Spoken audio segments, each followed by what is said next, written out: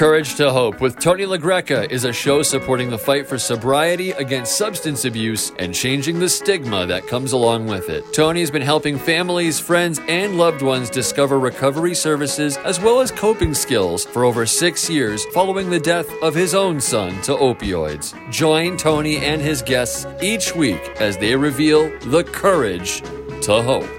Here's your host, Tony LaGreca.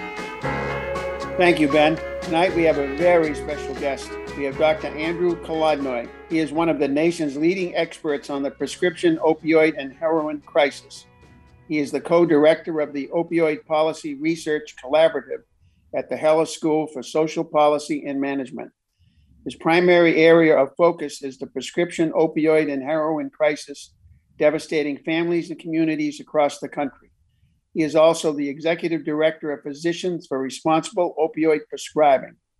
And actually, you've been just recently named president again. Prescribing, an organization with a mission to reduce morbidity and mortality caused by overprescribing of opioid analgesics. Dr. Kolodny, we are very glad to have you here. You may not remember the first time we met 7 years ago, but I happened to be on the same floor of the same Marriott Hotel in Washington, D.C., and 3 times we met in the elevator. And little did I know, 7 years later, I'd get to know you really well. Just one of those coincidences. We were at the Fed Up conference in Washington, D.C., and we just kept going in and out. And you would just happen to be there every time I was there. So I am very, very glad to have you on here. And I think sometimes, Andrew, that there's 2 of you or 3 of you because you do so much stuff. I can't believe you do it all and get it all done and remember all of it, you know. So how are we doing with them right now with the opioid epidemic and the way it's going? You know, that's not an easy question to answer because it really depends on what aspect of this problem that you're looking at. To really answer the question, you know, how are we doing? I think we'd have to begin with defining the problem, which is not as straightforward as people think. So, you know, you're asking how are we doing with the opioid crisis?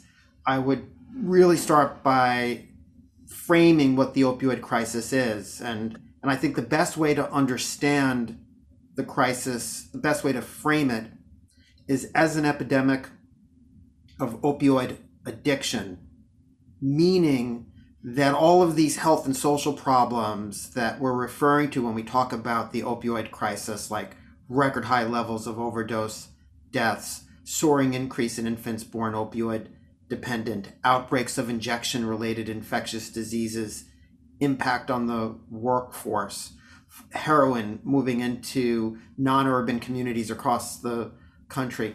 All of these different problems have been driven by an increase in the number of Americans with the condition of opioid addiction. So the opioid crisis is an epidemic of opioid addiction. So how are we doing in terms of the epidemic?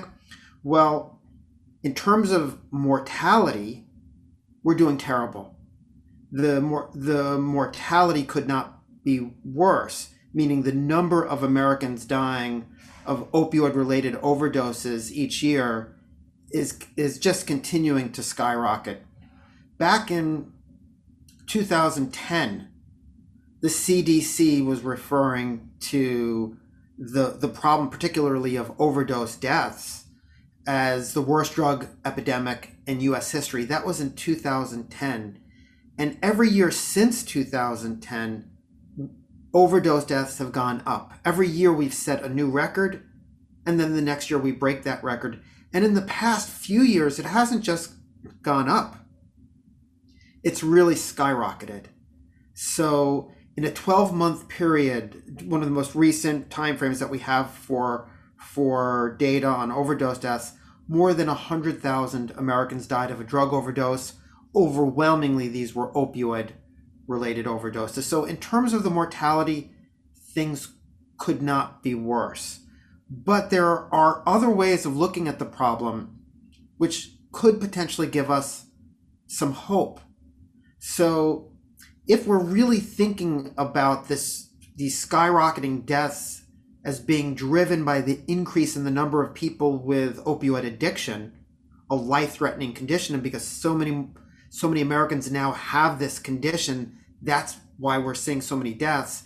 If we really understand the deaths to be related to all of these people with opioid addiction, and we understand this is an epidemic of opioid addiction, one very important way of looking at this problem would be to look at how many Americans are becoming newly addicted every year. And another term for that would be the incidence of opioid addiction. And there is reason to believe that fewer Americans are becoming addicted. Among Americans who have this disease, the death rate couldn't be worse, but it is very likely that less Americans became addicted to opioids in the past few years than were becoming addicted earlier. And there's good reason to believe that this is happening. Are we reducing the prescriptions? Yes. So I think the reason that we're seeing less Americans become newly addicted is because prescribing has been trending in the right direction. So as doctors and dentists and nurse practitioners begin to prescribe more appropriately, that means less patients getting addicted, and it means less medicine chests being stocked with a highly addictive drug that could lead to a family member becoming addicted. We still have a long way to go. The prescribing in the United States is still far too aggressive, more aggressive than any other country, which means that many Americans are still becoming newly addicted, but I think the number is going down. I believe less Americans are becoming addicted now than they were at the height of opioid prescribing. I have a question, though. I have a friend who had a knee replacement 2 weeks ago, full knee replacement, and they still insisting that she be on tramadol and oxycodone, and and telling them not to take ibuprofen, and I find that still amazing. The nurse comes to the house and says, "No, you can't. You've got to stay on these pills because it's got to be." You can't have that breakthrough thing. You got to stay ahead of it. And, to me, it's been 2 weeks and this person's still on opioids. I think they're setting them up to become addicted, even if they're not the type that would normally get addicted. But if you're on it for any length of time, it's going to be hard to get off of it. Yeah. So there's no question that someone who's taking opioids every day, even if you're taking opioids every day in as little as 5 days, even less, physiological dependence, it's also called physical dependence. I don't like the term physical because the symptoms are not just physical. So I think physiological is a better term for it. But if you take an opioid every day for even less than 5 days, your body starts to get used to the drug such that if you then try and stop taking the drug, you'll experience withdrawal symptoms. And the withdrawal symptoms are not just these flu-like symptoms that many people know about when we talk about opioid withdrawal, but it's also accompanied by severe anxiety. People can feel like they're having a panic attack. Now, if somebody was just taking opioids for 3 or 4 or 5 days and the dose was very low, maybe it was a weaker opioid like tramadol, and they stop it abruptly, they'll experience some withdrawal symptoms, but those withdrawal symptoms would probably be mild. And the patient might not even really know that they're going into withdrawal. They might not know why they feel a little fluish, why they have insomnia for a couple of days, or why their pain may have gotten a little bit worse. And many people will just not look back. But that's physiological dependence. And certainly someone who's taking opioids every day for a few weeks or certainly months, it can be very hard to ever come off. We have very good data that tells us that if a patient takes an opioid every day for 10 days, 1 in 5 of the patients who do that will still be taking an opioid 1 year later. Take an opioid every day for 30 days, about 40% of patients are still on an opioid 1 year later because of the dependence that sets in on the drug. Now, in the drug company sponsored advocacy and marketing that really changed the way the medical community prescribed opioids, and to such an extent that even today, during the opioid crisis is so severe, you would have a friend who's being prescribed opioids aggressively. That campaign that changed prescribing practices, one of the messages for the medical community was, don't worry about addiction. Addiction is extremely rare. And the way in which doctors were led to believe something that should have been so obviously false was this message that physical dependence or physiological dependence and addiction are totally different. So what doctors started to hear is, yes, your patients will get physically dependent if they're taking it every day, but don't worry about that. That's totally benign. They can stop it whenever they can come off easily. That's like your blood pressure jumping up if you stop your blood pressure pill too quickly. It just means we shouldn't stop the drugs abruptly, but that's totally different from addiction, and that's unimportant, and addiction is rare. Now that was false. It's part there's a kernel of truth. Physical dependence and addiction are not identical. If you took an opioid every day for 5 days and then you felt a little sick when you stopped and then you never look back, I wouldn't call that addiction. So it is true that they're not identical, but they're very closely related. The reason that opioids are so highly addictive is because of the physical dependence. It's because you feel awful when you try and stop taking the drug. And if you feel really awful, including experiencing a worsening of pain, because opioid withdrawal includes hypersensitivity to pain, if you feel really awful when you try and stop taking a drug, that will make you want to keep taking it.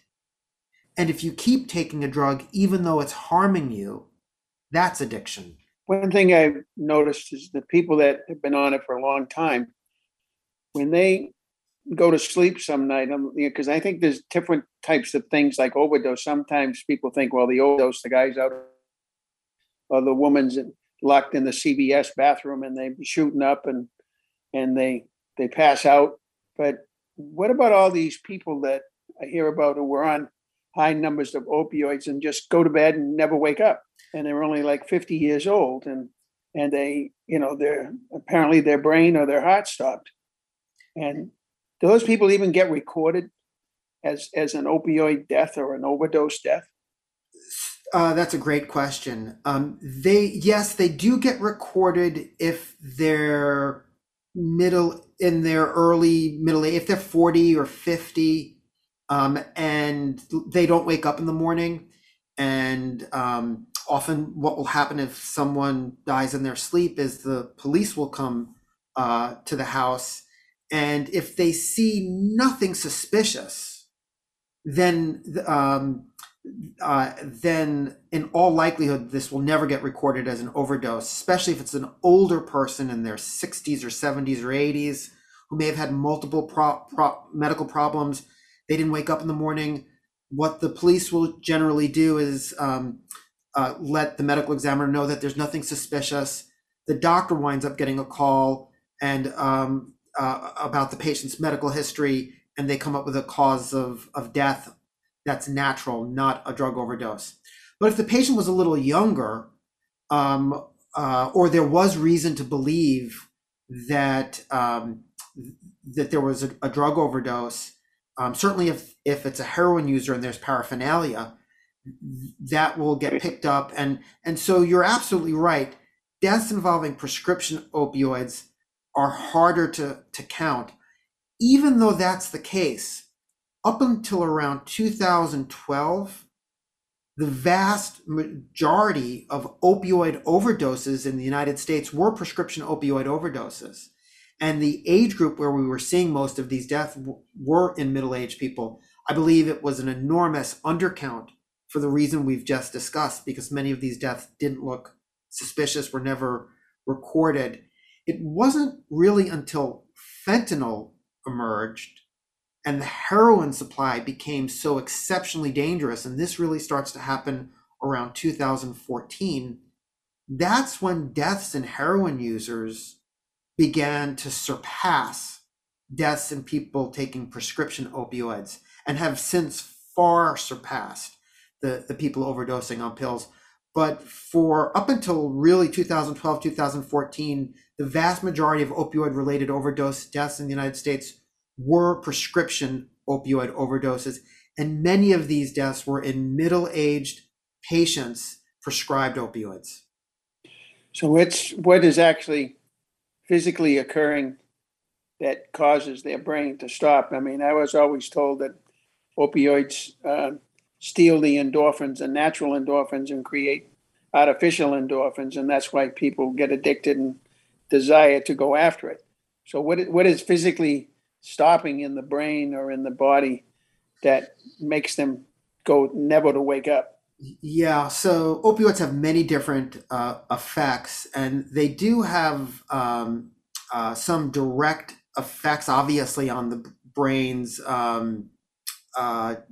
reward and pleasure pathways, which are related to dopamine. But they have other effects on our brain and on our brain stem. And there's an area of the brain responsible for automatic breathing. It makes us breathe. When we're breathing, we're not thinking we have to take our next breath. It's happening involuntarily. And one of the effects of opioids is that they slow down that region of the brain so that we lose the involuntary breathing that should come naturally. And so people will generally become very sedated on a high dose of opioids. They're not breathing, and then brain death will ultimately set in. So basically, they're suffocating, but they're not. They don't realize they are. They don't feel like they're suffocating, but that's correct. They stop breathing. And of course, the way naloxone or Narcan works is that the opioids that are activating the opioid receptors in the brain, including the region of the brain that's responsible for our automatic breathing, the naloxone kicks the opioid off of the receptor, and it's attracted to the same receptor, but it doesn't stimulate the receptor or inhibit the receptor. It doesn't have the opioid action, and so the person will start breathing again. Okay, now today we're doing less prescriptions, but we have more deaths. And my belief is that the fentanyl surge is what's causing the increase in the deaths, because we have so many artificial, I guess, fentanyl floating around in this country, and it's mixed in with all the different types of drugs people might be taking. Is that impulse so great that to have the opioid effect, that people knowingly, with the fentanyl possibility, they don't fear it? Does it take away the fear of dying? I don't think it necessarily takes away the fear of dying, but one of the effects of opioid withdrawal. So the people who are losing their lives are overwhelmingly addicted to opioids and obviously physiologically dependent on opioids, meaning that when they don't use an opioid, they are going into withdrawal. And when you're going into withdrawal, you feel like you are going to die. And when I say you feel like you're going to die, I'm not just saying that you feel so much pain or you feel so sick that you would just wish you were dead, which some people will describe feeling so awful that they would wish that they were dead. But there is also an effect that opioids have on a region of our brain responsible for what's called the fight or flight response. And that's a region of the brain that will light up. If, let's say, you were walking in the jungle and there was a lion there ready to tear you to pieces, that region of the brain is going to light up and give you a surge of adrenaline so that you can run for your life.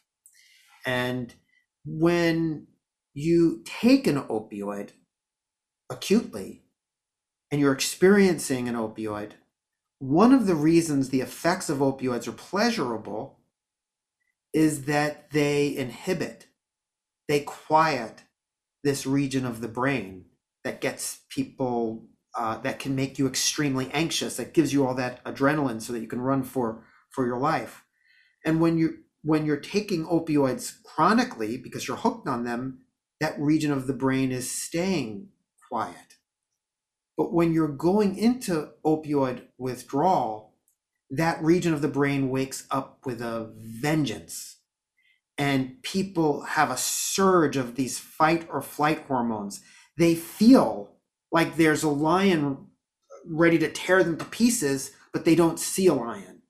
And so it's been described as a sense of impending doom. And so it's severe anxiety, like a panic attack, except panic attacks will usually go away in about 30 minutes. Whereas the anxiety from opioid withdrawal just keeps building and building on itself. So if you ever wondered why people would do such desperate things, sometimes like forge prescriptions, commit robberies, in order to maintain their opioid supply, it's because they really feel like they're going to die without the drug. And so individuals out there right now who are losing their lives to fentanyl, they're not going out and shooting up fentanyl because this is such a pleasurable, it's so much fun and it's so pleasurable that they're willing to risk their lives. They're using fentanyl because without the fentanyl, if they feel like they're going to die. And fentanyl is what's available on the black market right now. Heroin is really disappearing almost in many parts of the country, certainly in the eastern part of the United States. There's very little heroin. What's available on the black market is illicit fentanyl. So your options are to get treated or to continue using. And if you're continuing to use, all you've got is this exceptionally dangerous supply to keep using. So you say that does heroin and fentanyl look alike? So heroin will generally have a slight brownish tint to it, whereas fentanyl, pure fentanyl, is certainly going to be a white powder. But typically they're mixed. What was happening early on was they were mixing the two, and so in general, what's sold as heroin on the street is increasingly fentanyl, and it will be cut and sometimes made to look like heroin, but increasingly there's no heroin in it. It's just fentanyl and cut other drugs mixed into it. Yeah, even though you and I know, can you explain to the listeners what is the makeup of an opioid pill versus heroin, and how are they? Is an opioid synthetic, or is that part of a poppy seed? Yeah, that's a great question. So, when we use the term opioid, it's a little confusing because sometimes if you call something an oid in science, often that means that it's like something but not the same as something. With opioids, though, it really doesn't follow that general rule. When you hear the term opioid, that is an all-encompassing term that includes natural opioids. Another term for the natural opioids is opiate. And the natural opioids, meaning the opiates, they include morphine and codeine. Morphine and codeine exist naturally. They are in the sap of the poppy plant. They are and the sap of the poppy plant is opium. And inside opium, you have these natural molecules there, morphine and codeine. And those are the opiates. Now, you can take molecules that exist naturally, like morphine and codeine, and there's another molecule inside opium called thebaine. You can take these natural opioids and treat them chemically to create what we call semi-synthetic opioids. We're calling them semi-synthetic because they're partly natural, partly man-made. A good example of a semi-synthetic opioid is heroin. As everybody knows, heroin is made from, you grow opium poppies to make heroin. Now, why would drug cartels go to the trouble of turning opium into heroin? Well, the reason they do that is because when you create the semi-synthetic opioid heroin, what you're actually doing is changing the molecule so that it's more potent, stronger basically, and so that it gets into the brain faster. Because our brain is composed of mostly fat, and you're making the molecule more dissolvable in fat so it gets in the brain faster. That's what you're doing when you make heroin. And that's why drug cartels make heroin, because they have a more potent product that's basically more rewarding effect, more addictive. Now, hydrocodone and oxycodone and hydromorphone, which is Dilaudid, or oxymorphone, which was Opana, these are also semi-synthetic opioids. And they are almost identical to heroin. The pharmaceutical companies that have manufactured oxycodone, hydrocodone, oxymorphone, hydromorphone, the reason that they manufacture and these semi-synthetic opioids, the reason they convert opiates into these molecules is because they're producing drugs that get into the brain faster, that have a more rewarding effect. What I'm basically saying, Tony, is that when we talk about these very commonly prescribed opioids, we're essentially talking about heroin pills. Now, there is a third group of opioid, and these are opioids that you don't need opium to make. And they include fentanyl, they include tramadol, methadone. It includes a drug called tapentadol. The brand name is Nucynta. These are completely synthetic. They're just made from chemicals. Wow. It's a lot to keep track of there. So when I hear that Johnson & Johnson had 10,000 acres of poppy seeds in Tasmania, so and what is there? Are they making, like, now you haven't mentioned OxyContin yet in any of these. And I know it's a more of a time-released oxycodone type of drug. But how is OxyContin making? Is that made, any part of that come from the poppy seed, or does that come from? Yes. So OxyContin, the active ingredient is oxycodone, which is a semi-synthetic opioid. And you know, I'm glad that you brought up Johnson & Johnson and their poppy fields in Tasmania. Johnson & Johnson was quite clever, though, around 2015, just as America was beginning to really figure out that we have a severe problem with opioids, they sold their opium business, and they even sold some of the opioid branded products that they had, like Nucynta, to another drug company. So they tried to get themselves out of the opioid business. But the largest supplier of opioid molecules in the United States was Johnson & Johnson. Purdue Pharma, to make OxyContin, it was buying its opium opioid molecules from Johnson and Johnson, and they never would have been able to sell as much OxyContin in the United States had Johnson and Johnson not ramped up the production of opium in Tasmania to supply Purdue.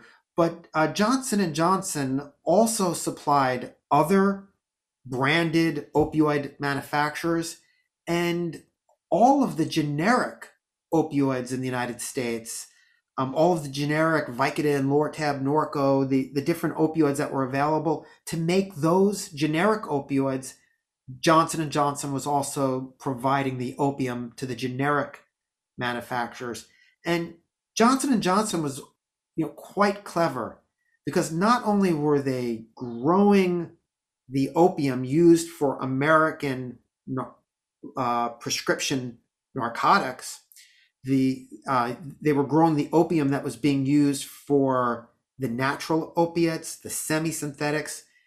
But Johnson & Johnson's own opioids that they sold under their own brands were completely synthetic. They were selling the fentanyl patch Duragesic. It was Johnson & Johnson that brought tramadol into the United States, created that drug as well. They sold it under the name Ultram, and another synthetic opioid, Nucynta, which is tapentadol, a drug with effects very similar to Dilaudid. And so they basically cornered the entire market. They had their own synthetics, and then they sold the precursors to the other companies for the natural and semi-synthetic opiates. So would you say that, I know this is kind of a tough question, but you can elaborate on it. Would you say that Johnson & Johnson has done more damage in the United States than Purdue Pharma? Or does Purdue Pharma's false advertising and all they did they create the most damage? It's very hard to apportion the blame. They both had their role, and it's hard to say which was worse. There would have been no. I don't think there would have been an OxyContin that would have become a blockbuster drug, a drug bringing in billions in sales, had Johnson & Johnson not been able to provide them with this massive amount of, the ingredients to make oxycodone. But I would say that when it came to changing the way the medical community thought about using opioids as a class of drug, this idea that we're going to get doctors to prescribe a drug just like heroin to be taken for weeks and months and years for common chronic problems like low back pain. That was that brilliant but horrible idea. That really was an idea pushed primarily by Purdue. Now, when Purdue basically takes oxycodone, a drug that had been on the market for decades, it was generic, and they repackage it as an extended release and they call it OxyContin, and then they market it for back pain and common conditions, and they turn this old generic drug into $1 billion product. Other pharmaceutical companies took note, and Johnson & Johnson, they had their fentanyl patch. They had been promoting it for cancer. When they saw, look how much money can be made if you promote an opioid for back pain and for arthritis and for headaches, for fibromyalgia, they said, hey, we got to do the same thing. And they changed the whole marketing of their fentanyl patch. And then other drug companies began to say, we've got to get in on this as well. And we wound up getting a steady stream of new opioids.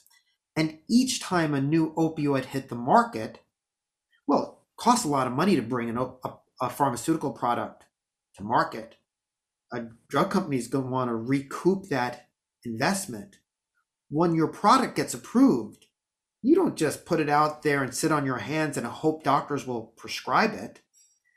When the drug is getting launched, it's getting launched with a massive marketing campaign to get prescribing of that product to go up.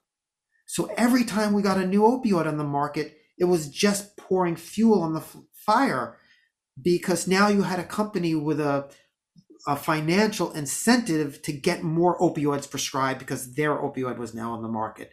And so we saw opioid prescribing in the United States skyrocket from really the mid 90s up until around 2012. We were setting enormous records in terms of opioid consumption. Well, I'm shaking my head on this one because I'm just trying to figure out, are these corporations like Johnson and Johnson and Purdue? I mean, I know they're greedy. I know they want lots of money, but don't they have any moral fiber in them whatsoever to knowingly know what they knew and to do this? It's just mind-boggling, because corporation like Johnson and Johnson is owned technically by stockholders, but there are a few people on the top. When the stockholders make money, they get huge bonuses and millions of dollars. Is there something wrong with that system? There's something very wrong with the system. So part of the problem has been that the companies have really been able to literally get away with murder. What we've seen over and over again is that some of the corporations involved in illegally promoting opioids and marketing have in some cases been criminally convicted. Good example would be a company called Cephalon, which made a fentanyl product called Actic, and then they made another fentanyl product called Fentora. They were found guilty, or they pled guilty, to off-label marketing of the drug, which is a felony. The company pled guilty to a felony. The company paid a fine, but not a single individual was held accountable. Not a single individual was charged criminally. Not a single individual paid a single penny. And if you look at how much money was made at the end of the day on that product, and how much they continued to make off of these products, even after paying their fine, because they had changed the way doctors thought about using these drugs, the fines that they paid were the cost of doing business. Just recently, Purdue was criminally convicted a second time. And the criminal convictions, this was, I think, in 2017, or maybe even more recently, I think it might have been 2018. The criminal convictions included bribing doctors to prescribe OxyContin, and a criminal conviction that involved basically getting inside medical software so that pop-ups on doctors' computers would steer them toward prescribing OxyContin and opioids. Purdue pleads guilty, but not a single individual, not a single member of the Sackler family, not a single executive is held accountable. In fact, you still have executives at Purdue running Purdue as we speak, getting bonuses, who were working for Purdue at a time when it was involved in committing serious crimes that led to a loss of life. And so we've really not seen accountability. And I'm talking about accountability from the Department of Justice and criminally. We've yet to really talk about FDA and its failures in the entire crisis. Oh yeah, I know we could go on for 2 or 3 hours here. And the FDA, because you and I spoke to the FDA down in Maryland one time, and they just listen, but they don't seem to do anything. And speaking of that, there's one thing I'd like to bring up is back in the late 90s, the guy who was in charge of the FDA allowed Purdue to do the what do you call the paperwork inside the package? Yes. So Curtis Wright was a medical reviewer at FDA. He was in a leadership role in their analgesic division, the division within FDA that would approve pain medicines. And he approved OxyContin. And what we've learned in recent years is that he had interactions with Purdue Pharma that may have really been corrupt. That he may have even met with Purdue in a hotel near FDA headquarters and allowed Purdue to write their own review.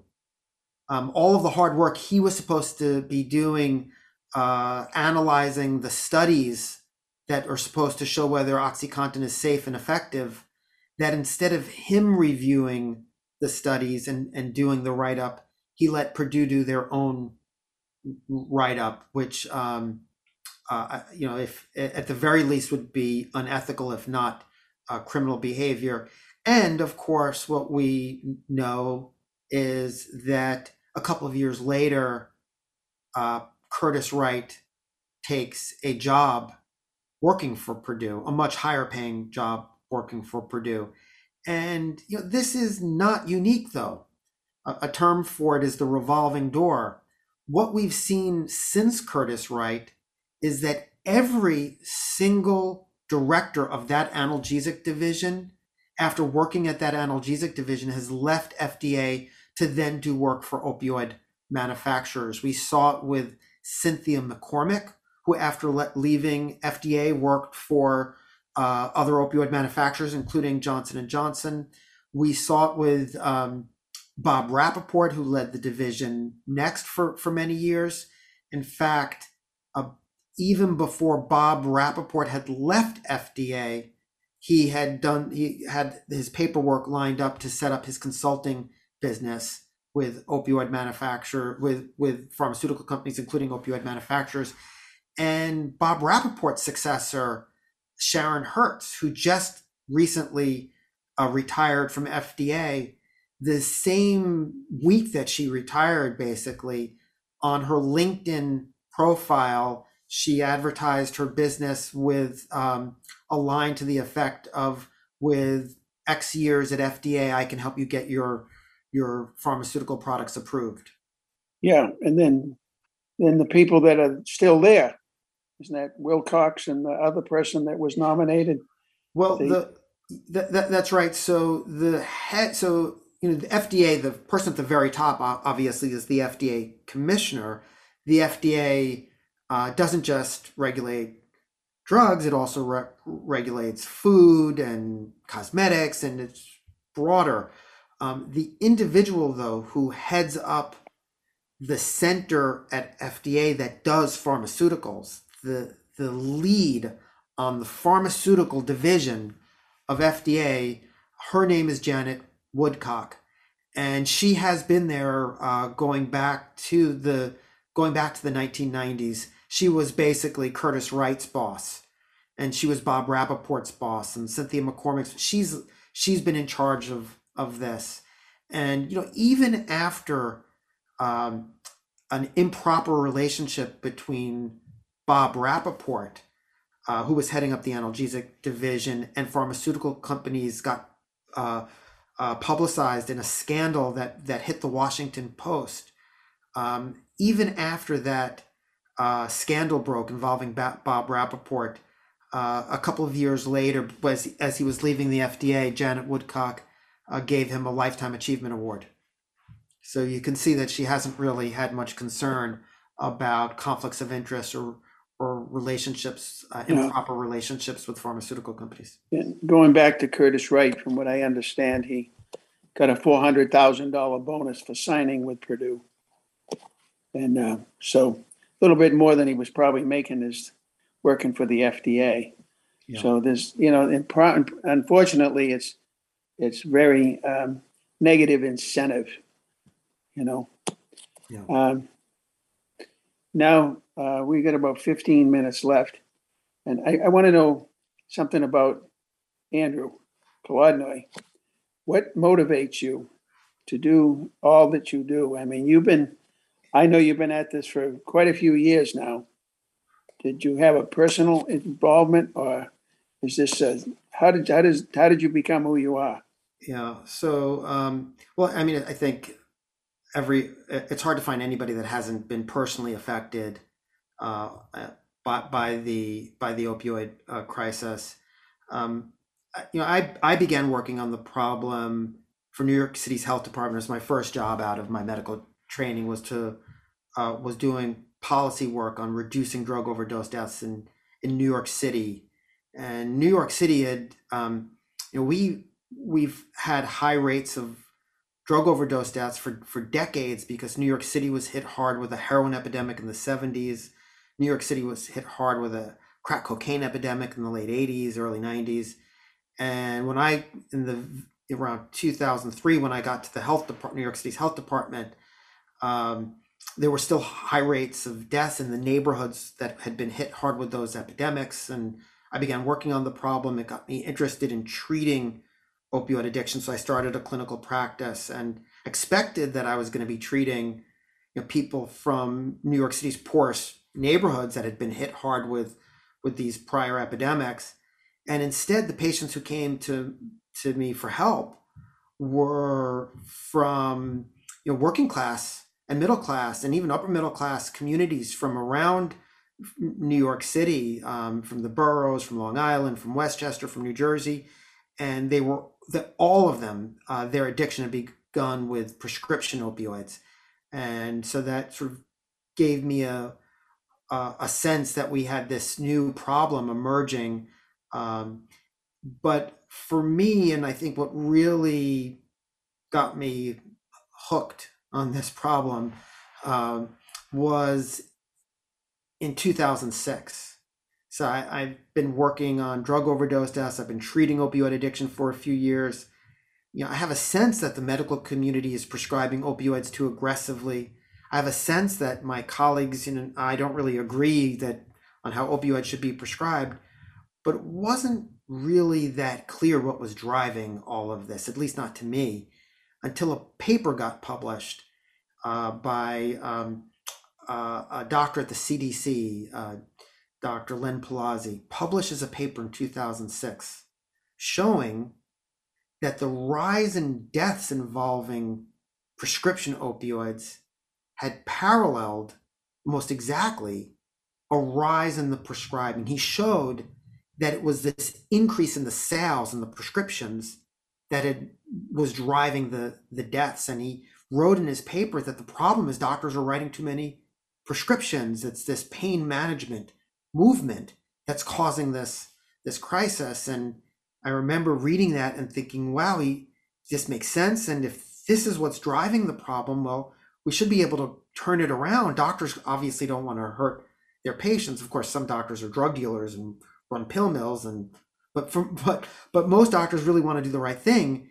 But in that same journal where Len Palazzi's paper was published, there appeared another paper written by, there were a couple of papers actually, written by individuals, scientists and doctors who were taking money from opioid makers, attacking the CDC paper, saying that Dr. Palazzi had it all wrong.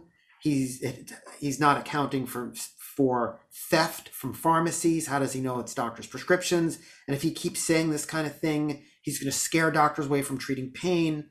The problem of untreated pain in America will get worse. Should knock it off. And of course, these doctors didn't disclose in their paper that they were getting paid by drug makers, by Purdue. But when I figured that out, it made me very angry. And because not only did we now have a cause of the problem, a potential solution, but it became very clear that there was an industry with a vested interest in preserving this status quo and even making the prescribing go higher. And that really just made me angry. And since then I really never stopped working on the problem. I can see that. Let's go back to the 60s, 70s, when people had pain problems, what did they do then? That we don't, that we've all of a sudden forgotten it existed or something. Yeah. So the medical community was prescribing appropriately. There was a little bit of aggressive prescribing here and there. There have always been a few Dr. Feelgoods out there, some who might have been even practicing illegally, selling prescriptions. But for the most part, the medical community understood that opioids are highly addictive. We understood that if you take an opioid every day, tolerance to the pain relieving effect sets in rapidly. The patients would need higher and higher doses in order to get pain relief, and that as the doses got higher and higher, would get more dangerous, and that the patient's function would decline. And we knew that it would be very hard to ever get people off, and so we knew not to prescribe opioids long-term for common conditions. We knew that they were good to use for someone at the end of life with cancer, but not to be used for backaches. So we were prescribing the way the rest of the world was prescribing. In the 1980s, we began to deviate a little bit. In the 1980s, you start to see drug companies and a few doctors out there sort of pushing the idea that we should prescribe more, that we're under prescribing. In the 1980s, a conference was held sponsored by drug companies in which the term opiophobia was used.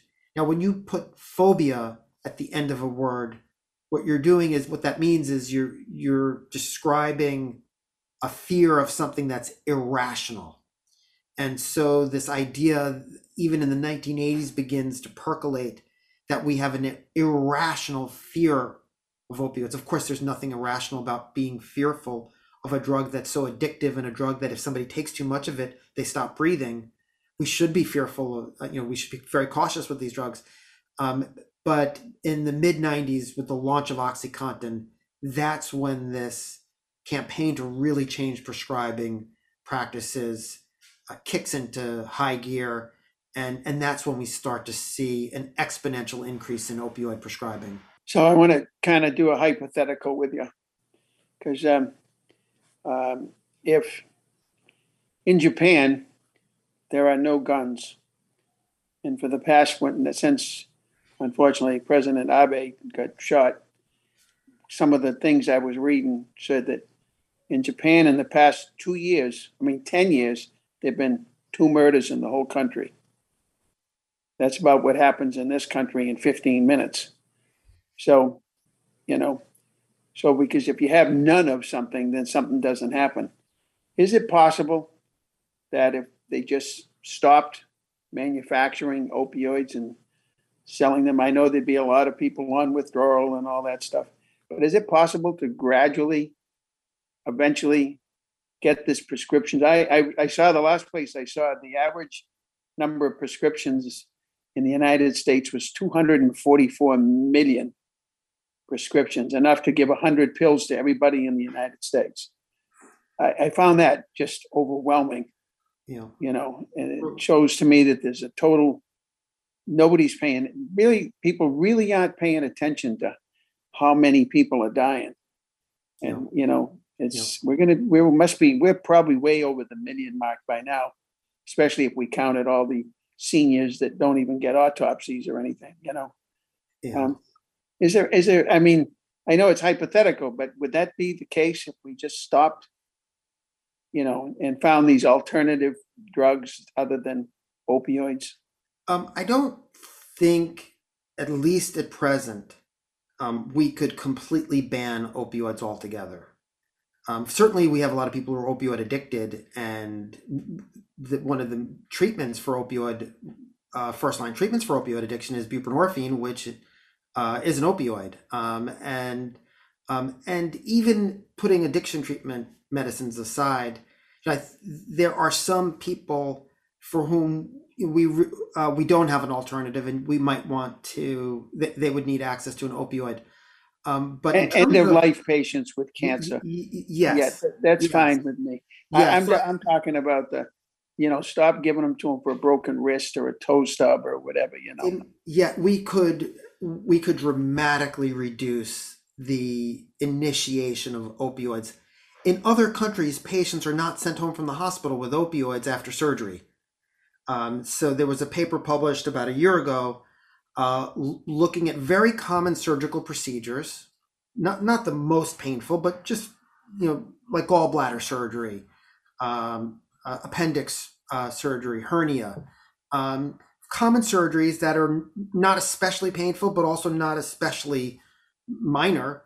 And they looked at the average number of pills that patients were sent home with after these surgeries, and they compared the United States to several other countries around the world. And in the United States, the average number of pills was 20 pills that a patient was sent home from. In all of these, in almost every other country, the average was close to zero. And there was one other country where there was an average of about like 2 pills. So in other countries, you don't send people home after surgery with an opioid prescription. In the United States, you've got hospitals that are proudly announcing their initiatives to reduce opioids, and we no longer send people with 30. Our default is to send people with 20 or with 10. But you're absolutely right, Tony. We really could be sending people home with 0 for the vast majority of indications where we now routinely give opioids. Yeah, I had my knee replaced and I went to 0 and I survived quite well. After 2 days of ibuprofen and ice, I was able to walk, and I'm not the exception. I would be the rule, because I just didn't do it, But they insisted, and to the point where they made me sign at the hospital that I was refusing it. In another country, you would not have been sent home with any opioids. Yeah, it's just mind blowing. It is starting to change in other countries, so that in almost every other country in the world, besides the United States, opioid prescribing is going up. And what you have happening in these other countries is this exact same campaign that was launched in the United States, the same playbook that Purdue and other opioid manufacturers used in the US. They're using that in other countries. In some countries very effectively. In Brazil, the prescribing is exploding. In some of the Scandinavian countries, prescribing is really beginning to take off. In Israel, the prescribing is going up rapidly. And because the drug companies are concerned that the American experience, the American opioid crisis, which the world hears about, will potentially hurt sales in other countries, they're getting papers published and they're trying to make the argument that the opioid crisis in the United States wasn't driven by this enormous increase in opioid prescribing, but that there's something unique about Americans. It's the American culture. It's unique to American. They're even putting out papers that try to make this argument. But of course, in other countries, if any countries, any population, if you overexpose that population to a highly addictive drug, people will become addicted and will die of overdoses. And these other countries really are at risk of following our footsteps. So I think the parallel with guns makes sense to me, in the sense that, I do believe that the reason so many Americans, the reason we have such a high mortality from guns is because we have so many guns in the United States. In the same way, pretty obvious. Yeah. That's the way it is. We're just about out of time, and I want to thank you very much for spending this hour with us.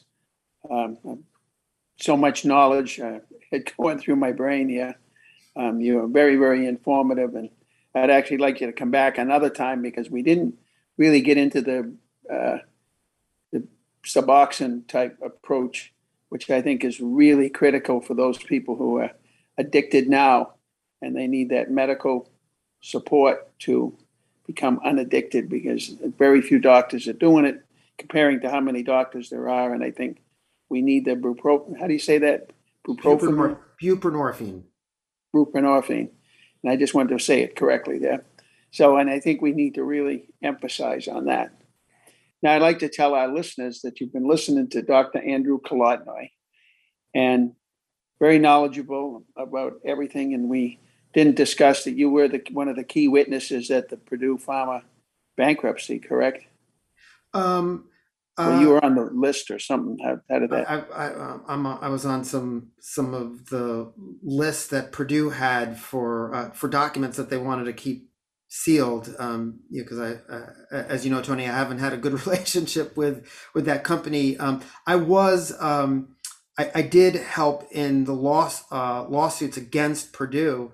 I was helping the state of Oklahoma in its lawsuit against Purdue. Purdue settled with the state of Oklahoma and then went into bankruptcy court. And so I haven't been where there really haven't been witnesses against them. So they were very clever to put the Sackler family was very clever to put Purdue into bankruptcy just as the litigation got going. So I have been an expert witness against some of the other opioid manufacturers. Okay. So now to our listeners, if you are listening to this and you would like to tell your friends about it, and if they're outside of the Boston market, they can listen on WMEXBoston.com. They can stream it. And again, the name of the show is The Courage to Hope. And if we had a lot of doctors like Dr. Kolodny, we'd have a lot of hope here about getting rid of this epidemic. And this is our goal here. Other several factors, but this is one of our major goals, is to reduce the number of prescriptions on opioids in this country. Now, I want to thank you all for listening and have a good evening.